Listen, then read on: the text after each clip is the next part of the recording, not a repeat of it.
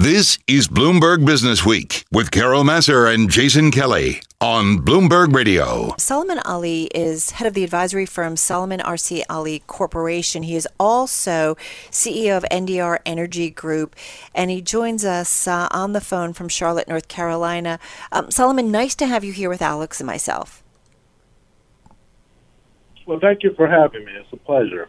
You know, I wanted to kind of lead in Bloomberg News. We've been doing a lot of reporting about diversity within the financial community on Wall Street. And a recent story said that today not a single chief executive officer of a major U.S. bank is black. And I do want to get into, wealth creation among the black community, because one of the things that certainly has been coming out, certainly in the light of George Floyd in Minneapolis, is again talking about the inequalities when it comes to blacks versus white in our community. And a lot of it has to do potentially with the financial community and access to wealth creation and access to banking. So talk to me a little bit about that and what you're seeing. Well, from my perspective, I believe that access to capital for minorities or people that look like me is systemic. It's been around for a very long time.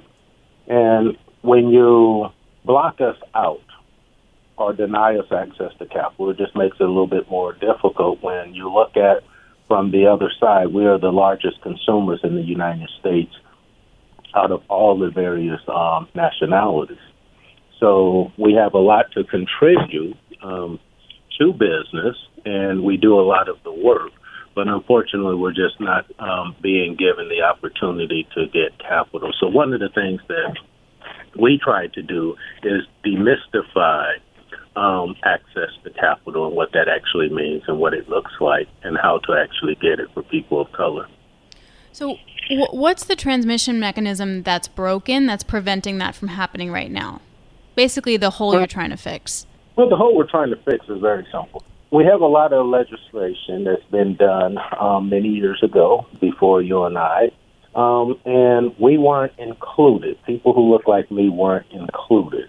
And when they began to try to include us, they had people who were making policies that were, I will use the words, not sensitive to who we were and what our needs were, because they didn't want us to live next door to them. They didn't want us to have access to capital because they felt like we would be competing for the same capital that they were trying to achieve. And that's why you have approximately 13,000 publicly traded companies, and you have fewer than 15 black-owned managed publicly traded companies.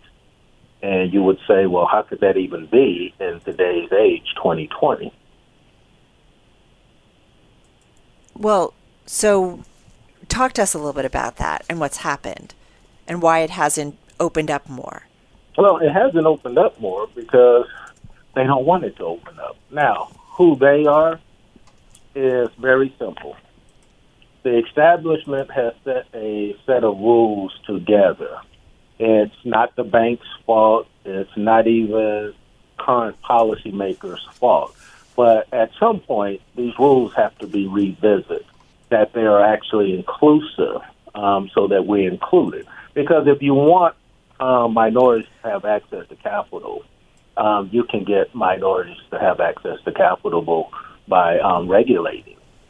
Very simple. You give us, we don't want a handout. We do want a hand up. So if you could just simply imagine helping someone up to create jobs, according to the U.S. government, most jobs are created by people who look like themselves. Mm-hmm. So if I'm an employer, I'm hiring someone that looks like me. And that's why unemployment amongst blacks is so high, especially amongst black males. So I can totally see then how you're connecting all the dots, right? Because if you don't have minority-owned, black-owned businesses, then you're not going to have the people who hire other people who look like them, which then creates more wealth in the community. Getting the government to do anything right now on this, except for rhetoric, I can't imagine that's going to happen. So you're actually putting your money where your mouth is, and you're actually trying to help support that. What kind of concrete steps have you been able to take to help give access to capital to black-owned businesses? Well, we put a group of various investors together, and we help to fund different deals and transactions. Recently, we helped to fund a lab out of Georgia, energy company, technology company. So we go through the whole gamut. We don't go looking to borrow money or anything of that nature. We use our own resources, and we rely on our own network to do this. And so what we look for is companies that have between $3 to $5 million that are very much overlooked and are poised to actually grow, but they lack the capital and sometimes even the strategicness to actually develop and grow the company and take it to the next level. So we come in and we provide the capital and some strategic planning to help them to grow and scale their business. Solomon, help me understand, though, how you get to that $3 million threshold. Like, what about the people under that? How do you help them? Well, basically what we do is we help provide a strategic planning for their mergers, acquisitions, and just strategies on how to grow and scale their companies. And then we work with a group of investors that will loan them money and things of that nature. I've been doing this for about 30-something years, being an entrepreneur and accessing finance. So, again, we just try to demystify what that actually looks like and bring companies in, minority companies, people that look like me, and just help them to, by strategic planning and by getting them access to capital and arranging for funding so that they can grow. And normally what that will allow them to do, it helps to provide them with the working tools that they need for that strategic planning, for an exit strategy out. Because as we know before, the largest investment that most Americans had, especially African Americans, was their homes. And now that we have even less home ownership than we did previously, the largest investment that they have is their savings. And African Americans are saving far less than their counterparts of whites and things of that nature.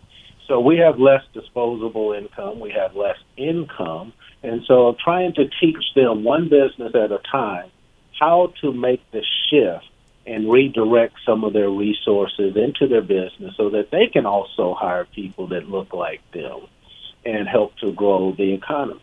You know, you asked earlier about the black CEOs, bankers, and things of that nature. Well, we need to create more black-owned businesses so that the black banks can have more deposits, because typically they don't see a lot of deposits, and they're so heavily regulated, and we have some challenges in meeting some of the different regulatory requirements because of the lack of capital, because we're always struggling financially.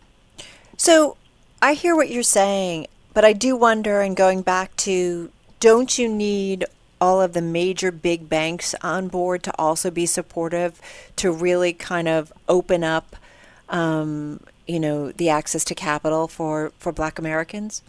Well, I would like to say yes, you do, but really what you need is the federal government to sit back and say, okay, we realize that it has been an unfair and an unjust playing field. So now we're going to bring in some regulations requiring the banks to make various loans and things of that nature. You know, back in the day, we used to have a program called SCORE where you had a lot of former CEOs of companies that would actually help you and work through the Chamber of Commerce and things of that nature, or your local Rotary Club, that would help you on your business plan and your business strategies and things of that nature. So you got to recall, blacks don't have access to a lot of other successful black people that's in business. Constantly, we're looking at the athletes, we're looking at movie stars, things of that nature, but we're not looking at a lot of black men and women who are successful in business that have been doing it. Mm-hmm. Okay? And so that's what we have to show them, right, is that it can be done. Let that be the dream. I remember when I started out years ago, I was always told, oh, you want to be the CEO or the one writing the check. I don't say that anymore. I don't want to be the one writing the check. Because the one writes the check is a target, especially if you're a black CEO. Okay, you are a target for regulatory. And, look, I was on the board of 3 publicly traded companies as an officer, as a director, and required to raise money. Other 3 companies, we cornered the market in 2. We created the 5th largest minority energy company in the United States. We took our IP, intellectual property, and we cornered the market and smart home technology with the security systems and everything of that nature. So it can be done, but work is required. And the only way you get a chance and opportunity to do the work is unless you have the access to the capital. And it is a problem that can be fixed.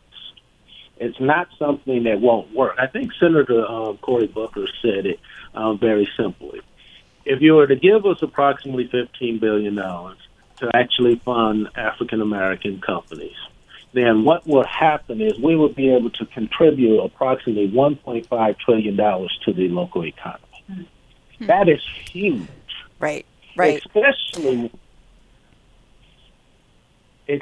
when you think that we are the largest consumers. We make up roughly, as part of the GDP, we make up roughly 3.5% to 7% of the GDP. That's huge. And that's as a consumer. So we just need to shift our thinking. Right.